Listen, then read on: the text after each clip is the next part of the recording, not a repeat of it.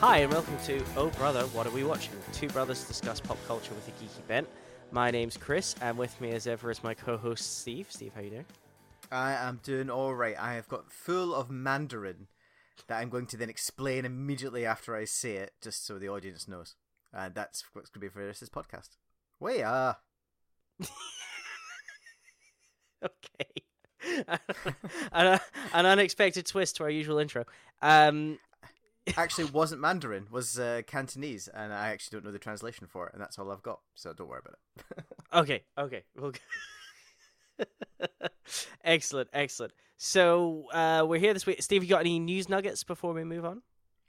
Just that we continually, are terrible at doing this podcast, but we thank you again for tuning in via whatever platform you are, whether it's iTunes, whether it's TuneIn, whether it's that other one, Stitcher, of course. Stitcher, it's a great one. Which we love. We might even be on Spotify. I haven't checked it. Oh, no, we should be. But, no, I have no official news. Sorry, no. No, okay. Just that unofficial news. Just the unofficial news that we continue to be pretty terrible about the regular scheduling of this, but that we do love you and that we do like doing this. Yeah, and we're getting there. I think this is going to put us back on track. So, Steve, talk to me. So we're talking about Firefly this week, the Joss Whedon's sort of much loved cult classic. Let's talk a bit about our past with the show. So you, as per usual, you introduced me. So why don't you tell me a bit about how you came across it first and whatnot? Well, sure, yeah. I mean, the thing to remember, Chris, of course, is like so many of these things we talk about is the age of this. So this is 2002. Yeah, somewhere in that region. 16 years ago now. Getting close to 16 years. Anyway, 15 years and a bit. And you will probably remember what we were doing at that time in our lives. But for the audience, I was at university. You were still at school. Mm-hmm. And I had just finished my first year of university and was off to America for my second year of university to do the second part of my study over in upstate New York. Mm-hmm. And I was excited to do this for many reasons. Obviously, all the kind of stereotypical like American student kind of party reasons that you might imagine. Pretty much was like that. It was great. But also being a nerd, I was very excited because for the first time in my life, and again, TV now is different to TV then, I got to watch first-run American television with my own American TV in America as it happened. So, on a given week, I was watching new Buffy, new Angel, new, obviously, Firefly, Enterprise. 24 was in its second season as well. Yeah. And I remember watching that and sports and all the rest of it. So, being very nerdy, being very geeky, and obviously being very excited for this new show, Firefly, which was being trailed at the time by the Fox network in the States terribly. Uh-huh. Like there were, I knew from watching other Joss shows that I got a reasonable idea of what this was going to look like and feel like, and I have to tell you firsthand, Chris, the adverts for this were not good. It advertised it as an action show with a woman in a box, which I remember sitting with my fellow students watching old episodes of The Simpsons and Friends and whatever. They were like, really? Is this show real? And I said, yeah, it's going to be awesome. Joss Whedon, Buffy. And nobody had watched Buffy as well. So I kind of knew from when I started watching it, this is going to be a hard sell on people. And suffice to say, about 2 weeks after I left America to come back, it finished. It got cancelled. And that was all she wrote, except for one movie and a huge amount of fan action and outrage. The Browncoats were officially born and spent the last 15 years shouting into the vacuum of space about their beloved show not being on. You fools! You don't know how good it was. You don't understand. So obviously you came back and it was playing on the Sci-Fi channel in the UK. Yep, and that is how you introduced it to me. So you and I sat and watched through it on Sci-Fi together, and of course, knowing from watching the first episode that there was only going to be 16, I think it was in total, something like that. Yeah. So it was already cancelled by the time it hit the UK, because that's probably one of the first things I kind of want to highlight was different about that time in television. There was this really long delay between what happened in the States and what happened here. Usually we could be up to 3 or 4 seasons behind sometimes on a TV show. Whereas now it's like we watch Game of Thrones 20 minutes after it airs in the States, and there's really no point in trying to watch it, any earlier through illegal downloading means or anything these days. So we watched it on Sci-Fi. I must say it probably took me sort of 2 or 3 episodes to really get into it. Because it was, while in some ways is very familiar and comfortable, the sort of the Joss writing, the Joss humor is there. It's such a different aesthetic to anything I'd ever seen before.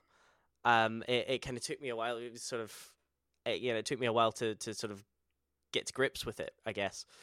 Also didn't help that, again, I was watching it week by week, which I despise doing, and if I can ever avoid it, I will. But yeah, so we watched it, we loved it, went to go see the movie. I sort of shared in everybody's collective misery that it did get cancelled. I mean, for me, again, this was such a thing of the time, especially on the Fox network, that it just seemed like they were dropping the ball left, right, and center. Like everything they would simultaneously fuck up in terms of, like you say, the advertising, the placement, the time slot of a given show. It would develop this cult following, this core fan base, but it wouldn't get the ratings that they were looking for, and they would axe it without so much as a by your leave. The difference with Firefly was that they gave it a significant amount of money, they gave it a significant amount of time, and by the time they actually made their decision, I think in the ratings, it was something like the 98th. It was just inside the top 100 ranked TV shows. That's how poorly it was doing. Now, if you look at the raw numbers versus today, you'd say, oh, well, Fox would kill to have 5 million people or whatever watching every week this show. But TV back then was very different to TV now. There was no Netflix, there was no Hulu, there was no Amazon. Even cable was much less restrictive. And they also played it on Friday nights. And I remember that because being a nerd and being in university in America, Friday nights was, going out night. We weren't able to legally drink, but, parties and whatever. And there was more than one occasion I was like, I'm going to stay and watch Firefly instead because I was lame. I was a nerd, and I would rather stay and watch 45 minutes of Joss Whedon. The first thing that kind of came to mind when I was rewatching this, Chris, really was, was this all too much for network television? Nowadays, if this show was made, it would probably be on a Netflix or a cable channel or something, and the mix of, Western, sci-fi, the Chinese language drops, it wouldn't be seen as weird, but I think back then it was weird. Like it takes a while for you to get your head around it. Yeah. I mean, and in that sense, it's very much a case of Joss being ahead of its time, and I think that's why, as with so many of shows, like this, it is about that cult following that over time, more and more people get into it and discover it and look back on it as, God, how did this show not get 100 million viewers every week? How is it not the most popular thing on television? It's amazing.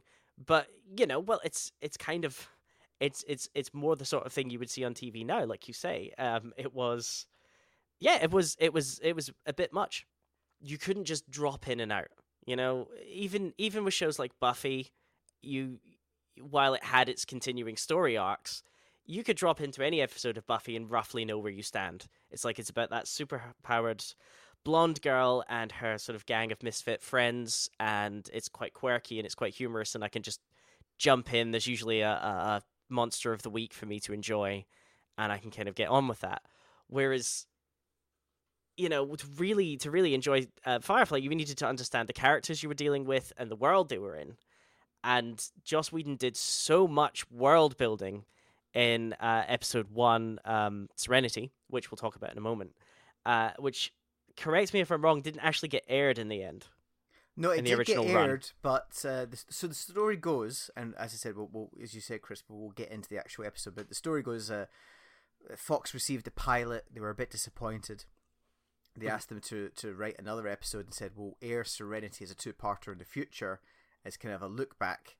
And they did, and they actually aired it as I think they actually aired it as the second last one to be aired. And Objects in Space, which is the last episode produced, was the last episode aired, but there's actually, when it got cancelled, there was 3 episodes unaired. And although in the Blu-ray box set you gave me, Chris, Objects in Space is the last one, Objects in Space was actually the 4th last one, because Joss felt that was going to be the last one aired. He wanted that one to air last rather than any of the other 3. I mean, it gives you all these problems straight away, where you've got this, like I say, fantastic pilot, I think, in Serenity, where Joss does a huge amount of work to introduce our characters, to introduce the world they're in, and then he was made immediately to do another pilot, which would be the train job. He kind of has to do that all again, but in a shorter 45-minute episode. But yes, let's talk a bit about Serenity. So you sat and you rewatched it. So what did you think watching it back? Sort of, I presume you haven't watched it in years.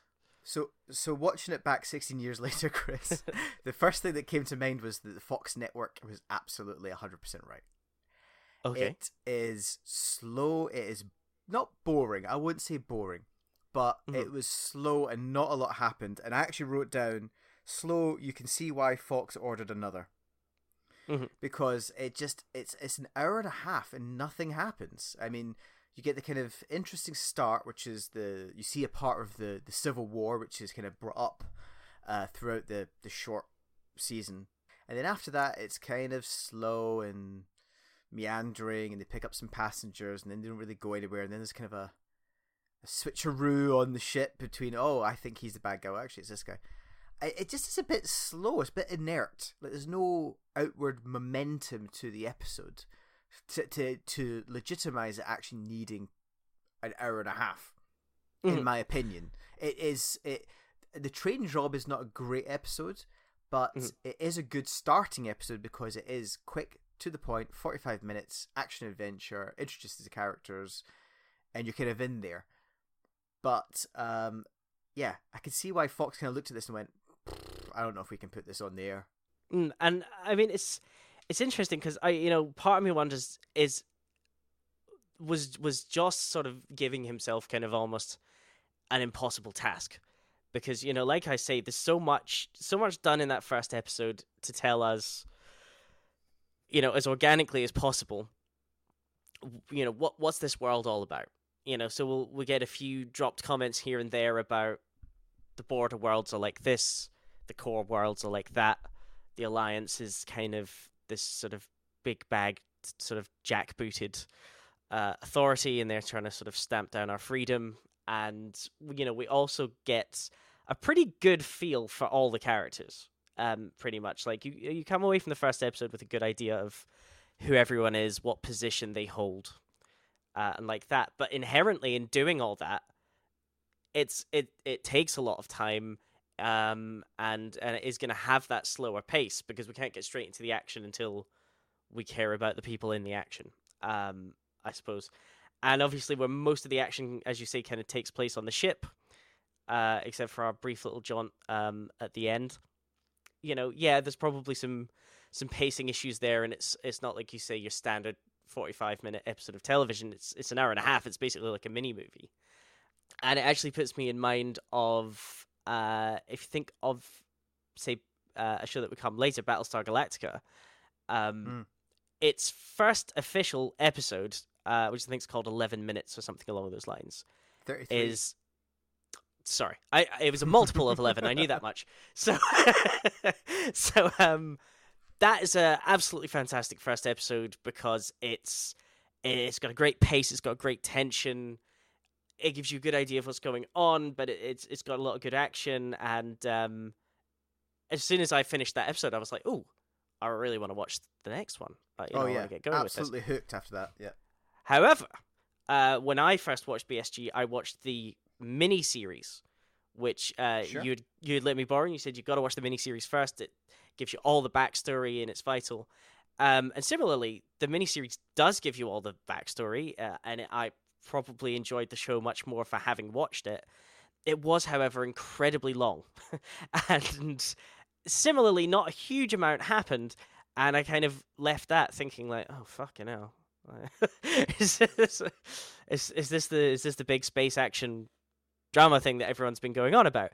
So I think it's a similar kind of thing where you've kind of, you can have these kind of backstory laden episodes, and if you're really into it, and particularly if you're binge watching the show, that won't harm you too much. But I suppose if somebody had watched Serenity and then they had to wait another week to see what was next, they might have, their interest might have kind of dropped off, and they might have gone, oh, I don't know if I want more of that.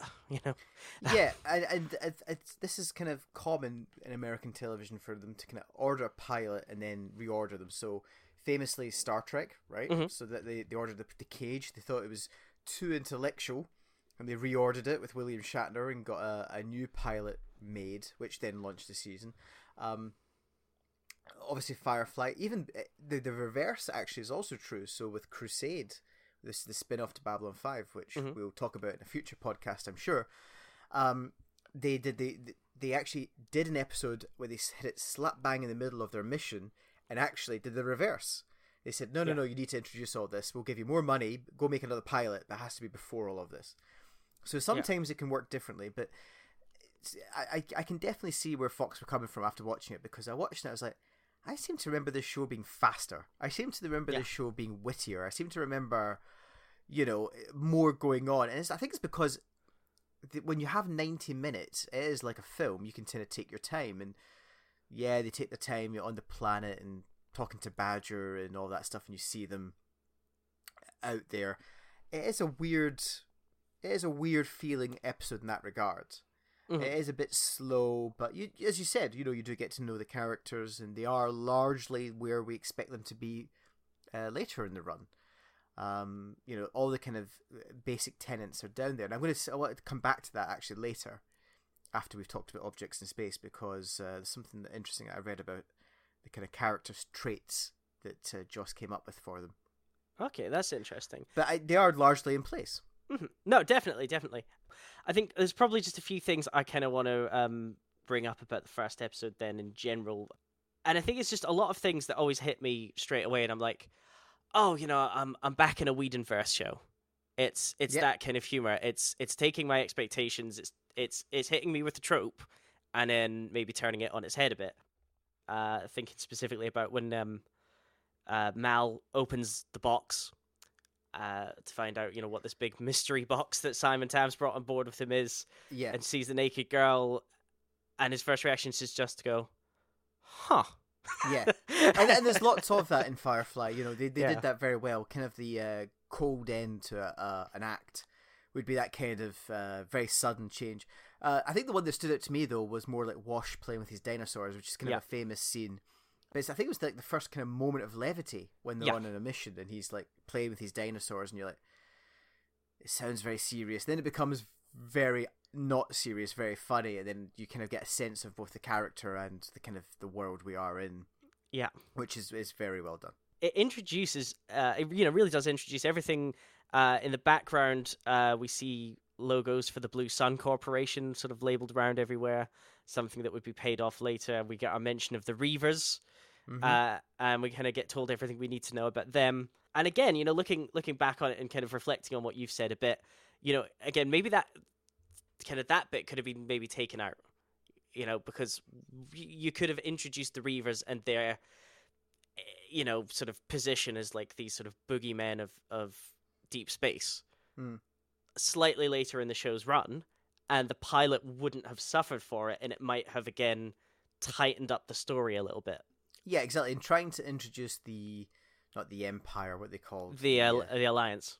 The Alliance, that's right. Yes, so the Alliance, in trying to introduce the Reavers, in trying to introduce all the kind of characters at the same time over an hour and a half rather than 45 minutes, you then basically have the crux of the episode is the old classic whodunit switcheroo mystery, which is one of these guests is not like the other, and of course it's the guy who's not in the credits.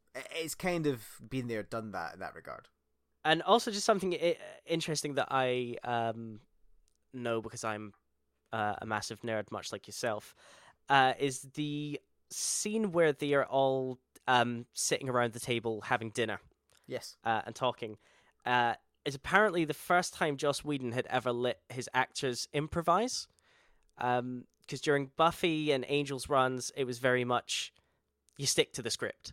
And on maybe one occasion, he let somebody slightly change a line, and he kind of went, yeah, okay. You know, pretty much he was pretty stringent about how his script was delivered, whereas this was the first time he kind of took a bit of a step back, trusted his actors a bit more, and kind of let them do a bit of improv, which is why it feels a bit more natural. They're kind of talking over each other a little bit. You know, it also gives this slightly more authentic feel to it, which I think showed this time sort of Joss kind of growing Well, this is the director. first time well, exactly. So he doesn't do many directing. He obviously wrote a fair amount of episodes and ran Buffy and started off Angel. Mhm. But he would turn that over, I think, to Tim Tim Minear, I Miner. think. Yeah. Miner, whatever. Either way. In the end, either way. Whereas Firefly at the start was really his baby. He did a lot of direction on it, and he kind of learned on it. And I always remember being very surprised when he eventually got the Avengers gig that he was going to not only write it but direct it. But you can kind of see the start of that here. He's kind of he gets a bit more into the process of how to produce and direct an episode, as well as the previous writing of episodes. Yeah. So he's kind of learning his craft a bit on screen.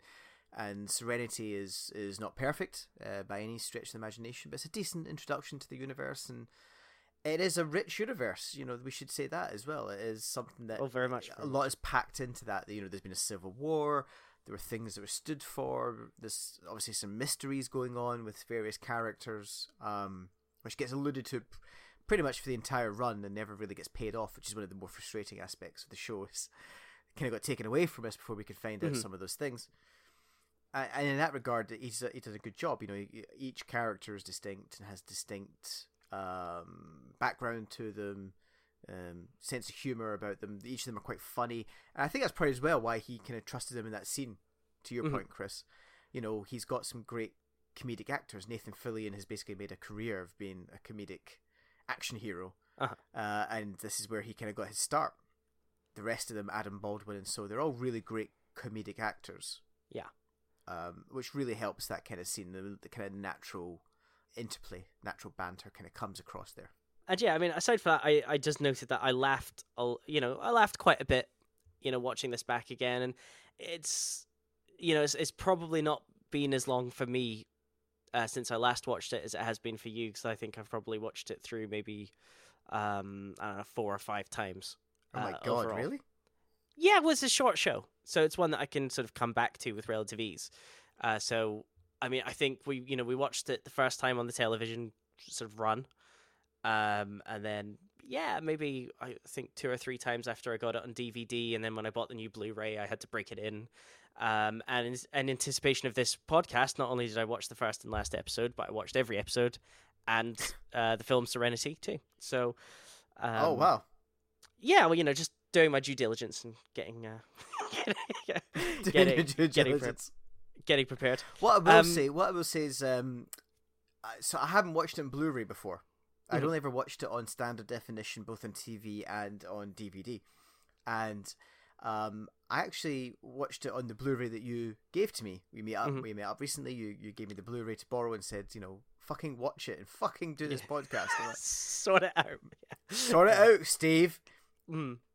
And of course, one of the interesting things is that although the show was shot in widescreen and everything, the effects were done in standard definition. So I'm watching it on Blu-ray, which actually makes it worse because all the effects are then blowing up. And another interesting point is the effects house for Firefly was the same as the Battlestar Galactica.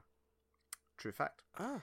True so they learned here. The show got cancelled, and then about a year or 2 later they did Battlestar. You can kind of see that from like shots like in the first episode where they kind of zoom in, like it looks like almost like cinema verite, where someone's kind of got like a like almost it was like a documentary outside in space where they're kind of the zooming in and trying to do that. It's not as good as Battlestar. I think that's clear, but for the time, you have to kind of take yourself back to 2002. I mean, for the time, it was a very expensive show, a very good looking show, and the effects at the time were excellent. Yeah, I mean, I remember it feeling fairly seamless at the time, and that's something else I noted actually watching it back. It's more notable, I think, on Serenity even though obviously the show was more or less done in a fairly short time span. But the CG in the episode of Serenity definitely looks more dated than some of the stuff later in the show's run for some reason.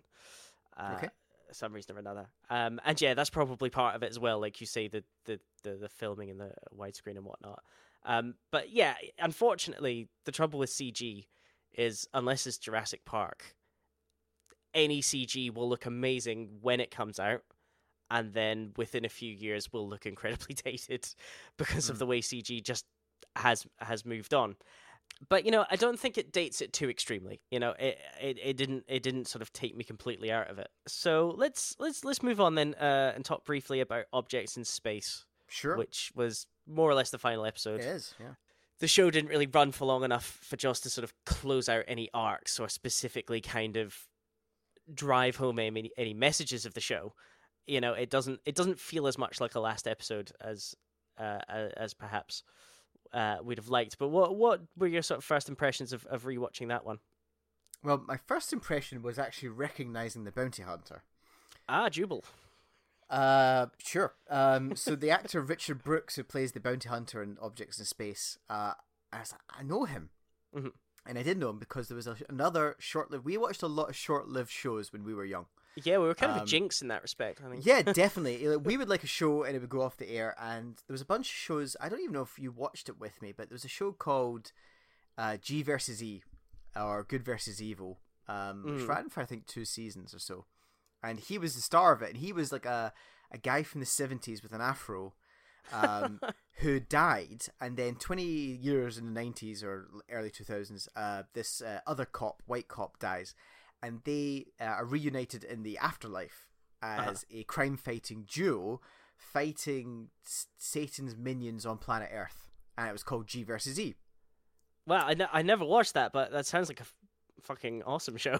Well, like all of these like things, great Chris, concept, it sounds anyway. amazing, and then of course you put it on network television, and then it gets cancelled, right? So yeah, same old. But Richard Brooks is the guy here. It doesn't feel like a final episode, you're right, because of course they didn't really have a chance to do a final episode, right? But Joss specifically picked this one to be the last episode when he knew, well, he had 3 or 4 to pick from really at that point to air, and he picked this one. And in that regard, I guess it makes sense because it is kind of a rumination on River. You know, she kind of takes center stage. It's got some of Joss's favourite things, which includes, metaphors and an outside character coming in and shining a light on our main characters and stuff like that. For most of the episode, I kind of just got the feeling that this is really just a bottle show. Like, yeah, this really is a middle of the season 1 kind of bottle show where there's not much budget. They bring in a guest star and they have the show completely within the confines of the standing sets to save money. Yeah. Basically, is what they've done. So in that regard, I wasn't too enamored with like action or the fact that obviously River was going to save the day. But it was quite fun to see, and I think Richard Brooks puts in a great performance as the kind of unhinged bounty hunter. Interesting, some of the lines that he comes out with.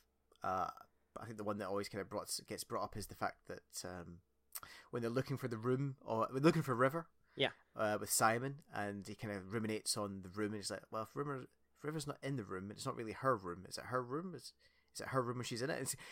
Does it serve a purpose? Does it serve a purpose? Yeah, you can see kind of Joss kind of, winking and being, haha, I'm so clever.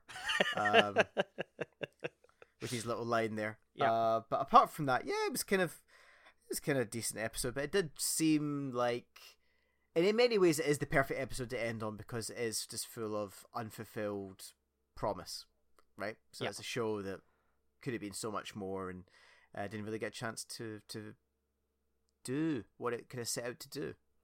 Yeah, and it's interesting because obviously this is the format we've picked for talking about TV shows. We look at the first episode, we look at the last episode. Normally the idea is, whoa, let's look at the contrast between this show that started in the 80s and ended in the late 90s, or it started off as quite a straight shooting comedy and became this wacky screwball comedy.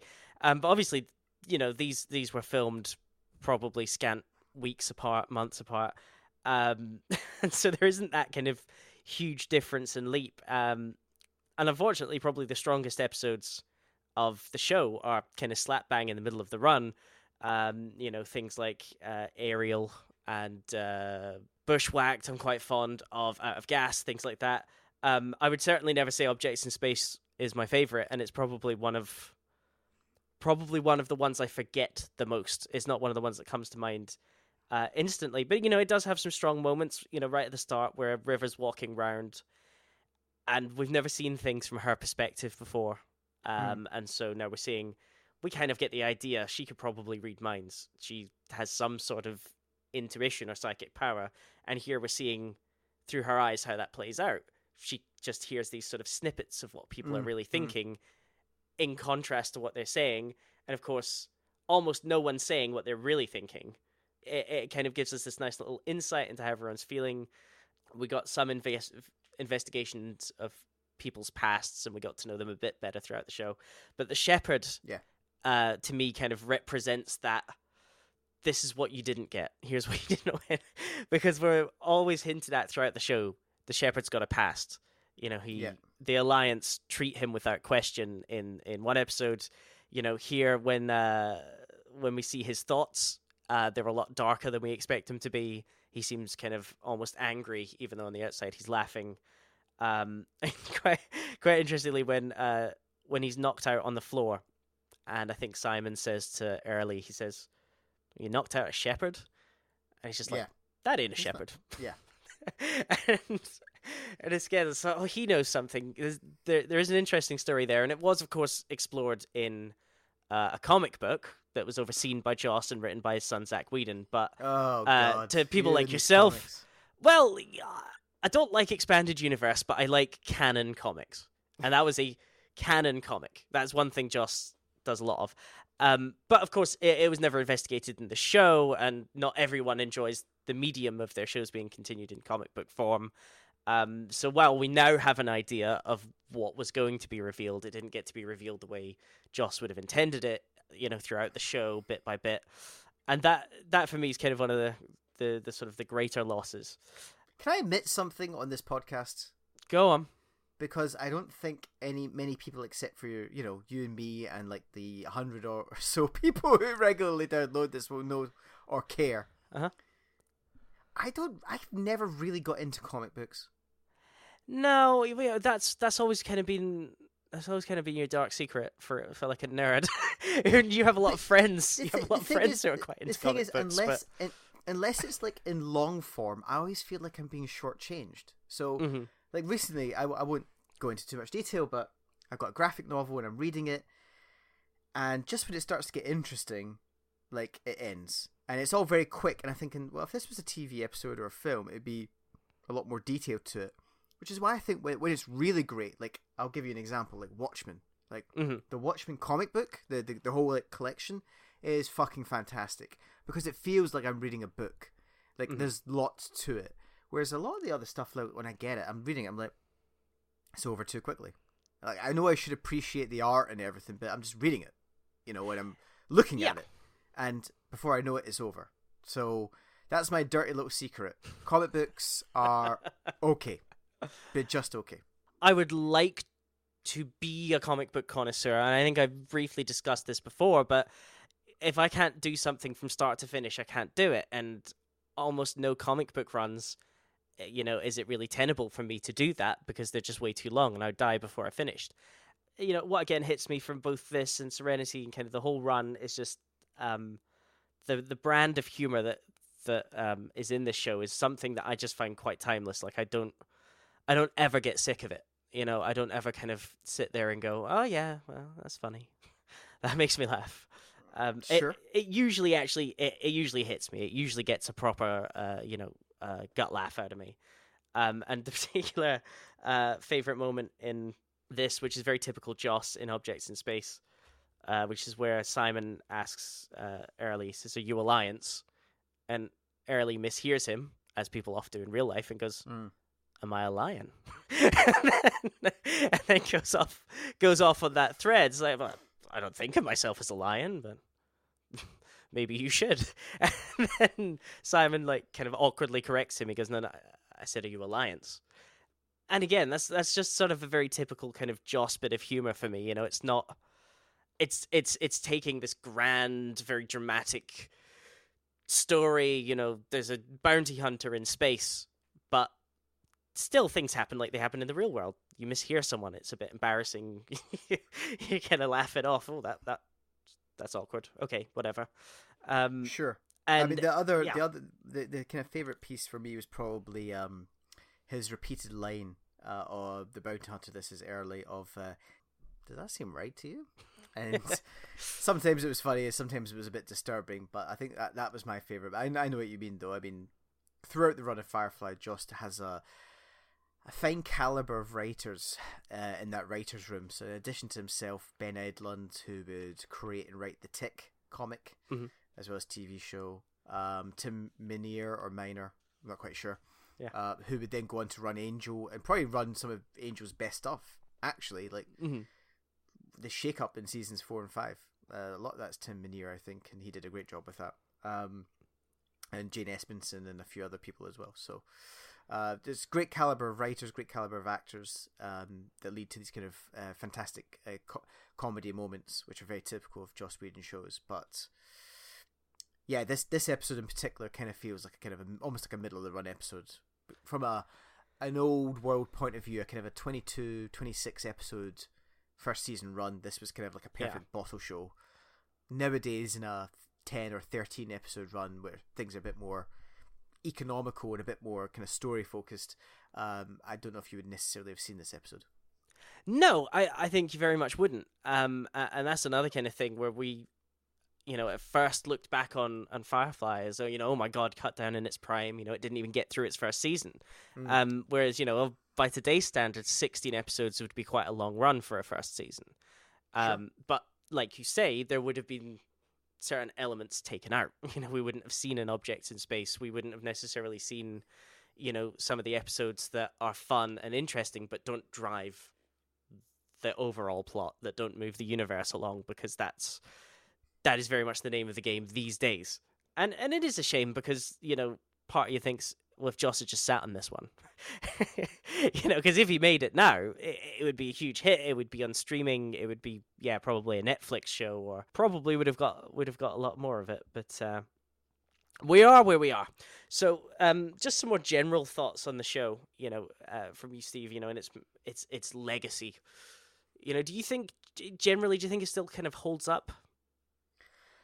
Yeah, I think when you take away the kind of the effects, and again, I'm not dissing on them, I'm just putting them in context, right? So it's 2002. Don't shit on it because it's old, but it is. You just said it there. I think if this show was made now, and it was put on Netflix or Hulu or something, and it was like it's a sci-fi western thing from Joss Whedon, I think people would go nuts, and I think people would binge it, and Joss could then, craft it out, and it would probably run for several seasons. Whereas I think Joss's biggest mistake, if he did make one, was that he put it on Fox, because Fox, like so many of these US networks, are looking for high ratings, high advertising numbers.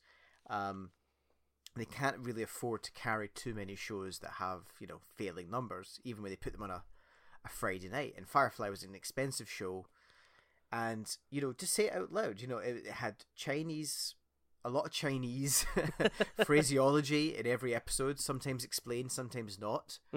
It was a genre mashup. You had ships flying around in space, but you had a lot of planets which were westerned. You had a prostitute as one of your heroes. You had a bunch of heroes that were basically villains and rogues and guys on the run. So it doesn't really make sense to put it on like Fox TV or one of those ones. He had success with Buffy and Angel when they were on the CW, or what is it called now? The WB UPN, as it was, the WB as it was. So kind of like small netlets.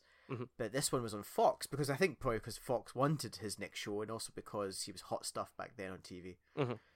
And it was a lot of money, so he needed a bigger budget, but you also need to deliver big ratings in those regards, and I think that's really was the kind of the failure all round. Really, it was a show in that regard. Then, Chris, yeah, it was a show ahead of its time. The story of Joss Whedon's career this was a very important part of it. Short-lived though it was almost like he got martyred. If you take Firefly out of the equation and kind of jump to the next things Joss would turn his hand to, which weren't all particularly commercial or critical successes, we might look at him quite differently, I think. Because this show kind of said to everyone, like, Buffy and Angel wasn't just, like, a fluke. It wasn't just he hit onto a good idea and his actors and the talented team of writers around him carried him through. He showed, no, I can do it again. I can do it in an entirely different setting, an entirely different genre. I can make up my own genre and do it again. And it made people really believe in him that bit more. And certainly for me, I would have said, around this time, Joss Whedon can do no wrong. The man is a god, and he is an auteur, and he is incapable of putting a foot wrong. And so I would forgive Dollhouse, which was, his next TV show, which I've still never actually watched, but it was, for all intents and purposes, incredibly boring. And he had a point to make, but I just don't think he quite got it across. I don't think he understood what he was trying to do with Dollhouse, because I watched portions of it, certainly all of the first season, and it's not a great show, I'll be honest with you. And I think Dollhouse actually is very much an example of Joss biting off more than he could chew. That was an example of a show that I've heard tons of think pieces about it, about how it was this feminist, incredible feminist piece. And how it was all about, rape and sexual abuse, but all in this very clever veil of an action show turned drama turned whatever else. But I just think it was a mess. I don't think, like you say, I don't think he really knew what he was doing with it or where he was going with it. And I think if that had been the first thing to come after Buffy and Angel, I think people would have looked at him entirely differently and been like, okay, so he had one good shot. He did one good thing. I think he'd look at him the way that I look at Kevin Smith now, which is like, you had one good one in you, didn't you, buddy? And like pretty much everything since has been just weak sauce. Chris. Everybody gets one. I think the veil of Joss's feminist has also suffered some damage in recent years. I think what passed for a progressive feminist show in the 90s and early 2000s is very different to now. Mm-hmm. And also the kind of recent actions by his, I think now ex-wife, and kind of alluding to what Joss is maybe more like. I don't think Joss has necessarily done anything heinous. He's not like assaulted anyone or anything, but no, but it's certainly damaged that sort of. It's damaged that reputation that he was like the ultimate feminist, progressive auteur, and he would have been like the perfect guy for Wonder Woman and all that other stuff. And yeah, I think Dollhouse is. Well, we won't talk about Dollhouse anymore, but let us never speak of it again. Let's never speak of it again. I certainly don't have any intention of watching it again. No. But Firefly does still have some of those tropes in there. One of his heroes is the most. And that's one of what I wanted to talk to actually about, Chris, was about these characters, because one of the things when I was doing my reading on this was obviously the show is very popular. Mm-hmm. Still, the fans, they call themselves browncoats. If you're listening, hi browncoats. But apparently, like a large proportion of browncoats are libertarians. Uh-huh. And for those of you who don't know, libertarians tend to be kind of center-right, right-wing Americans who believe in everything basically being free from like government influence and oversight. And that each of the characters in Firefly really kind of represent a different kind of branch of libertarianism, which is very not Joss. Joss is very much a liberal, progressive Democrat on the left side of the spectrum, and a lot of the characters in Firefly are not. They are, prostitution, but legalized. That's not really what the left see as prostitution. They'd rather just have rid of it and ban it. It's the most legitimate of them in their job and their role in life is the prostitute. Yeah. Which is interesting. But also the fact you've got the war hero, you've got the logical thinker, and you've got all these kind of other kind of character traits spread across. the freedom to bear arms, right? Mm-hmm. To have weapons, of course, freedom of religion, liberty, and all these other kind of things. Very American, very center right, libertarian ideals. Where Joss would probably say he's never really subscribed to those. Yeah. Which I found was very interesting, actually. It would have been interesting to see how that would have kept as the show ran. Mm-hmm. Would the characters have changed? Would they become more progressive / democratic? And would those fans have maybe been disappointed if the show had changed? I thought it was just very interesting. Well, it was. Yeah. Kind of playing on that as well is one thing Nathan Fillion says in one of the audio commentaries, because of course I listen to the audio commentaries. Of course you do. He said the way he always played it and something he always had in his mind about Mal was that he saw all the characters around Mal as aspects of his personality, specifically those that he felt he'd lost. So obviously Book represents the faith that he used to have that he lost. Kaylee represents this kind of innocence that he feels he no longer has. Zoe is still kind of the soldier and, follows orders and everything else, but he's not, he isn't a soldier anymore, but he's kind of lost that aspect of him. And I was like, that's some good acting chops, Nathan. That's good. I like what you did bringing there. some thought to it. I like it. Yeah. And, also I kind of to your point, sort of about, where the show might have gone, didn't get to go, part of me thinks now that maybe the best thing they could have done for Firefly in a way was to cancel it. Now, don't get me wrong, I was gutted that they cancelled it. It's an amazing show, and I really wish we'd got to see more of it. I wish we'd got to explore these characters more, let the backstory come out a little bit more naturally. I don't want to talk too much about Serenity, but what Serenity kind of does is shoehorns in a lot of exposition because film-going audiences needed to understand the world, and it kind of told us a lot of what we probably would have found out in due course, but in a very unnatural way. So we got robbed of a lot of that. We got robbed of a lot of very interesting stories, but by the same token, every TV show, even the ones we love very dearly, have sucky episodes that you hate. Or, episodes that you think, okay, I've watched that once. I don't particularly want to have to watch that one again. But being me, I always have to when I'm rewatching things. But for me, Firefly, one of the reasons I've probably watched it so many times is that there isn't a single episode in there that I think, oh, I don't want to watch this one, or God, I wish I could skip this one. Each one tells a good story. It has moments I enjoy. It's got humor. It's got good visuals. It's got good atmosphere. I usually pick up something I didn't pick up before, and I always find it enjoyable to watch. And for a lot of people, you'd ask them, what is your favorite show ever? This could well come out of their mouths, and it is almost kind of perfect as it was. So it almost died before it had the chance to see itself, not turn bad, but have a downturn. I absolutely adore Buffy and Angel, but they both had whole seasons that kind of sucked. And it was usually because, again, Joss kind of overstretched himself a bit, so he was show running at one point 3 shows, but obviously in effect wasn't show running 2 of them at all.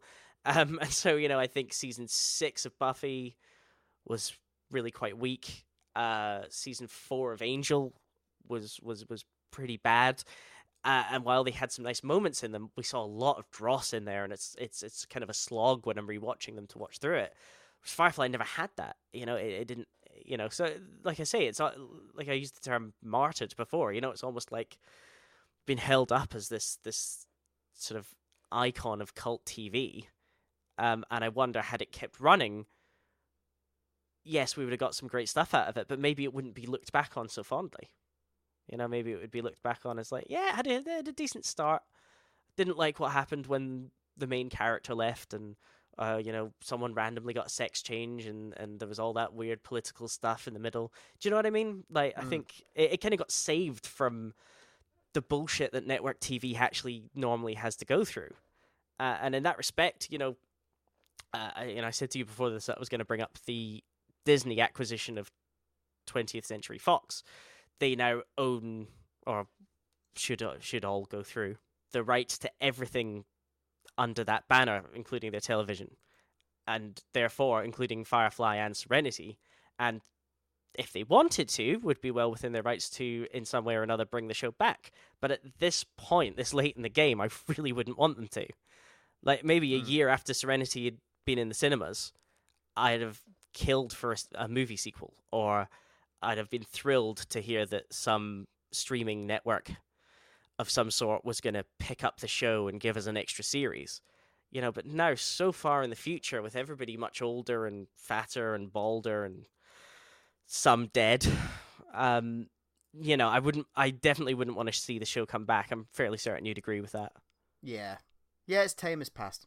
So there's one thing I wanted to do. God. A little game that I made for us, if you'll indulge me. I will. So basically, I think one of the most overriding things I'd want to say is, aside from having a pretty ludicrously high concept, I think the best thing about Firefly as a whole was the characters and how strong each individual character was, and how quickly that comes through in the TV show. Like you said, they kind of nailed it straight away. Mm-hmm. And yeah, right from the get-go, there's characters who I can identify with, I can understand. And even in sci-fi shows that we love and adore, if I was to say, give me some of the defining character traits of Geordi LaForge, you might struggle, because he didn't have any.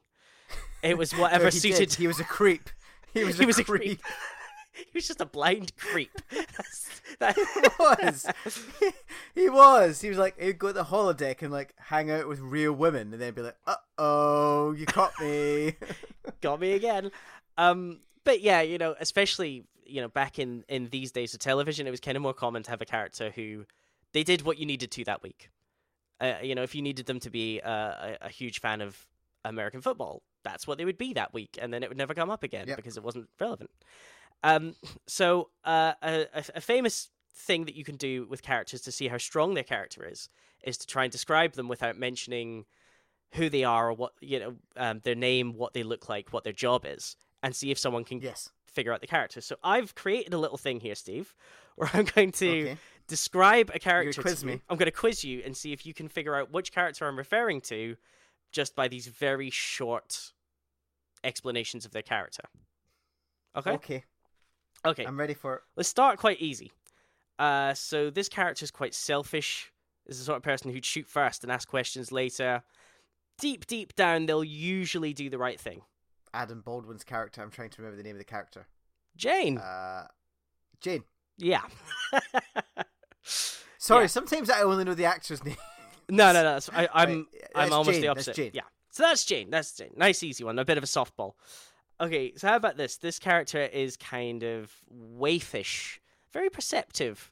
They're really not on the same wavelength as the rest of the crew, and they're kind of a little bit innocent, seemingly.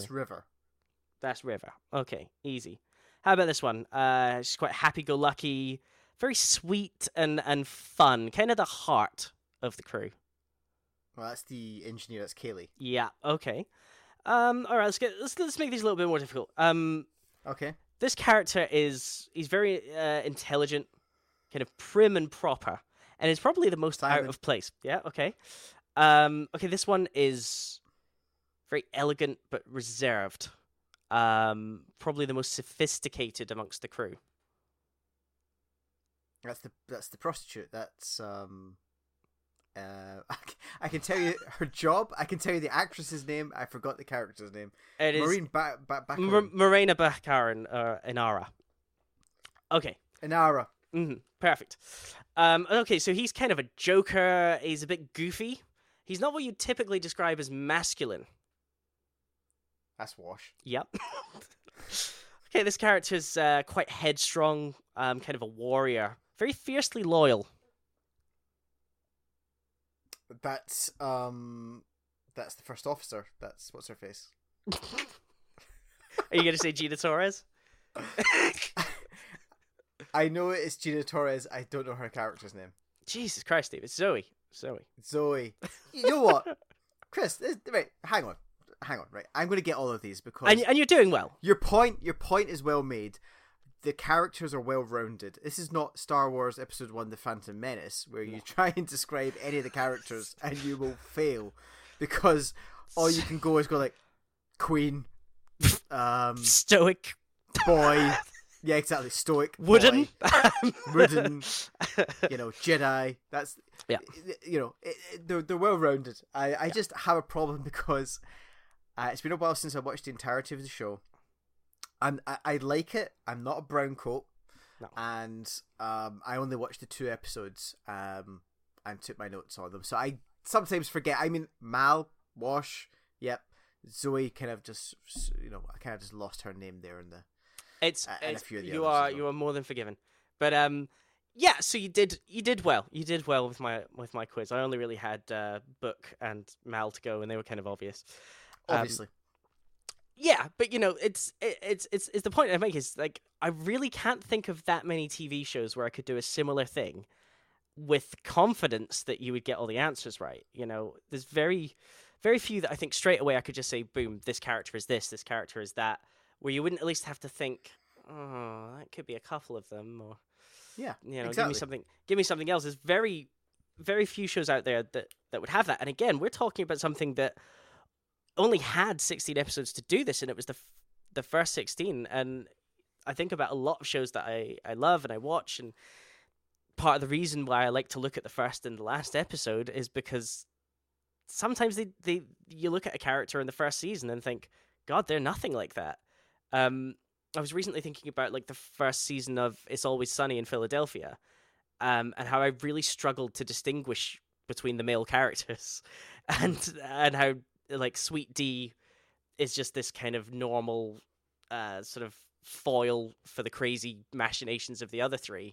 And it took maybe like 2 or 3 seasons before they all had very distinct characters and character traits, because it just kind of takes a while to get those things. But this show kind of had that down pat straight away. Yeah. And so, yeah, I very much see people's frustrations with the cancellations of the show, and I think, I'm, me, I'm an asshole, and one of my many asshole things I like to do is be a bit of a hipster and be like, well, I did it first, or I was there first. Mm-hmm. And it's one of the things that frustrates me the most is almost everyone I know that knows this show found it years later. They weren't there at the time. They didn't get to feel the magic as it happened, and the incredible crushing disappointment of finding out Fox had cancelled another show, which is, one of the best moments of Family Guy in Family Guy's entire run is when they come back from cancellation, mm-hmm. and they list off every single show that Fox had cancelled between the time that Family Guy got cancelled and Family Guy came back, and it's a ridiculous alphabetical list, which includes Firefly. Yeah, and Angel. All the way through it. It is an Angel, but it is a ridiculous list because Fox are famous for it, but also because it was a different time back then. But if Joss had his druthers now, he could take that concept to a Netflix or Hulu and run for 5 seasons. Mm-hmm. And possibly with Dollhouse. I mean, Dollhouse, I think, if again it had not been on Fox, he probably could have got the show he wanted to make, and it probably would have been better, again, without having to worry about ratings and network execs and all the rest of it. In summation, Firefly was an amazing show, and I love it dearly. I love it dearly. Summation. And having rewatched Serenity, I must say I liked it a lot less than I did before. The movie? Yeah. I used to love it. The movie's not great. I think the movie, especially when you remove it from the nostalgia and just watch it, it's like oh, I need to wrap this up for the fans, but also I'm going to be Joss Whedon and kill 2 of my favorite characters. Like, it's once again, it's an impossible task. It's instead of Joseph saying, okay, I'm just going to roughly close up the story, he told the story of what he wanted to do across, I think, the first 2 seasons of the show. So I think season 2 was going to end with, them finding Miranda and getting the signal out, and that was going to happen. But, you're taking potentially, 30, 40 hours of television and trying to cram it into a 2-hour film. Similarly, again, kind of almost doing a third pilot, How do I introduce all the characters again and let everybody that's never seen the show know what's going on so they can still enjoy the film. And again, it's an impossible task. It would have been not better left alone. I'm still glad that they did it, but it would have been so much better if it had just been a Netflix revival 10 years later. But so on that kind of depressing note, is there anything else you wanted to bring up about the show in general before we move on? Again, viewed in the context of when it was made, 2002, when Enterprise was kind of dragging Star Trek to its death's door before, final death knell. Yeah, exactly. It was fresh. We talked about this before with Buffy. Watching Buffy and Angel in this was a lot fresher than watching iteration after iteration of Star Trek and other things. So, no, I did like that. I did like the kind of rough and tumble aspect of it, but ultimately that kind of genre smash up is something that was hard to kind of get over, I think, for some people. And your enjoyment will depend on whether you can believe that you can have both a futuristic, space-laden show that has no sound effects in space, by the way, like it should be in real life. Exactly. Versus like Western colony worlds. And it's never quite clear. Like, is it a universe? Is it a galaxy? Is it a solar system? It's kind of weird, like, because they don't explain it. But anyway. Yeah, but I mean, I think again, that's kind of one of the things that helps it age better, because, if you watch any Star Trek now, the science that might at one point have been quite cutting edge, from their consultants on the show or whatever it may be at the time, is now preposterous. We pretty much know that a lot of what they say, this is why that works, can't work or would never work. And I think the more you attempt to explain something that might possibly never be possible in the real world, the more you're kind of wasting your time. It's a fictional show, and no one cares about the fictional reason that you can travel faster than the speed of light. So just say that you can and be done with it. And that's kind of what kind of, I don't know, I think makes it so endearing to me all these years later, is that, it didn't try too hard on the sci-fi front. It just gave us what you needed. Yes, there's lasers. Yes, we can travel faster than the speed of light. But I can't explain to you how that happens because it's not real. It's like it would be like Gandalf trying to explain to me why he can do magic. I don't need to know. I just need to know that he can do it. See what I mean? Sure. Lovely. So, Steve, tell me what I'm going to be doing in our next episode, what we're going to be discussing. Right, Chris. Well, I think it's time that you start to get into Babylon 5. It starts to get into it in a big way, so let's have you watch The Gathering, the pilot of B5. I know a long time ago when we started off this podcast, we talked about that one episode you once shared. Well, let's see if you want to watch any more of it. So let's have you watch the pilot. Okay, well, this is kind of a long time coming, so yeah, it'll be interesting to watch. I've got it on the Skybox. It's been kind of sat there staring at me for a while. So yeah, burning away. So it's time I finally take that plunge, and we'll discuss it in 2 weeks' time. Excellent. Okay, so that'll be all for this episode. We'll be back in a couple of weeks' time. In the meantime, please do keep in touch with us. You can follow us on Twitter at OhBrotherPod, like us at facebook.com/OhBrotherPodcast. Finally, please subscribe on iTunes, rate and review on iTunes, Stitcher, and TuneIn. Whatever you're listening to us on, if you can give us some sort of feedback, we'd really appreciate it, because it lets us know that somebody's listening. Like, seriously, if you don't like us, just tell us. Like, at this point. Yeah, I'll flame the shit out of you. Don't even worry about flaming. Just tell me. If you don't like us, just say so. Man. Yeah, we'll go, man. We'll leave. You just say something. But otherwise, we're gonna keep doing it. Okay, so I've been Chris. He's been Steve, and we'll see you all next time.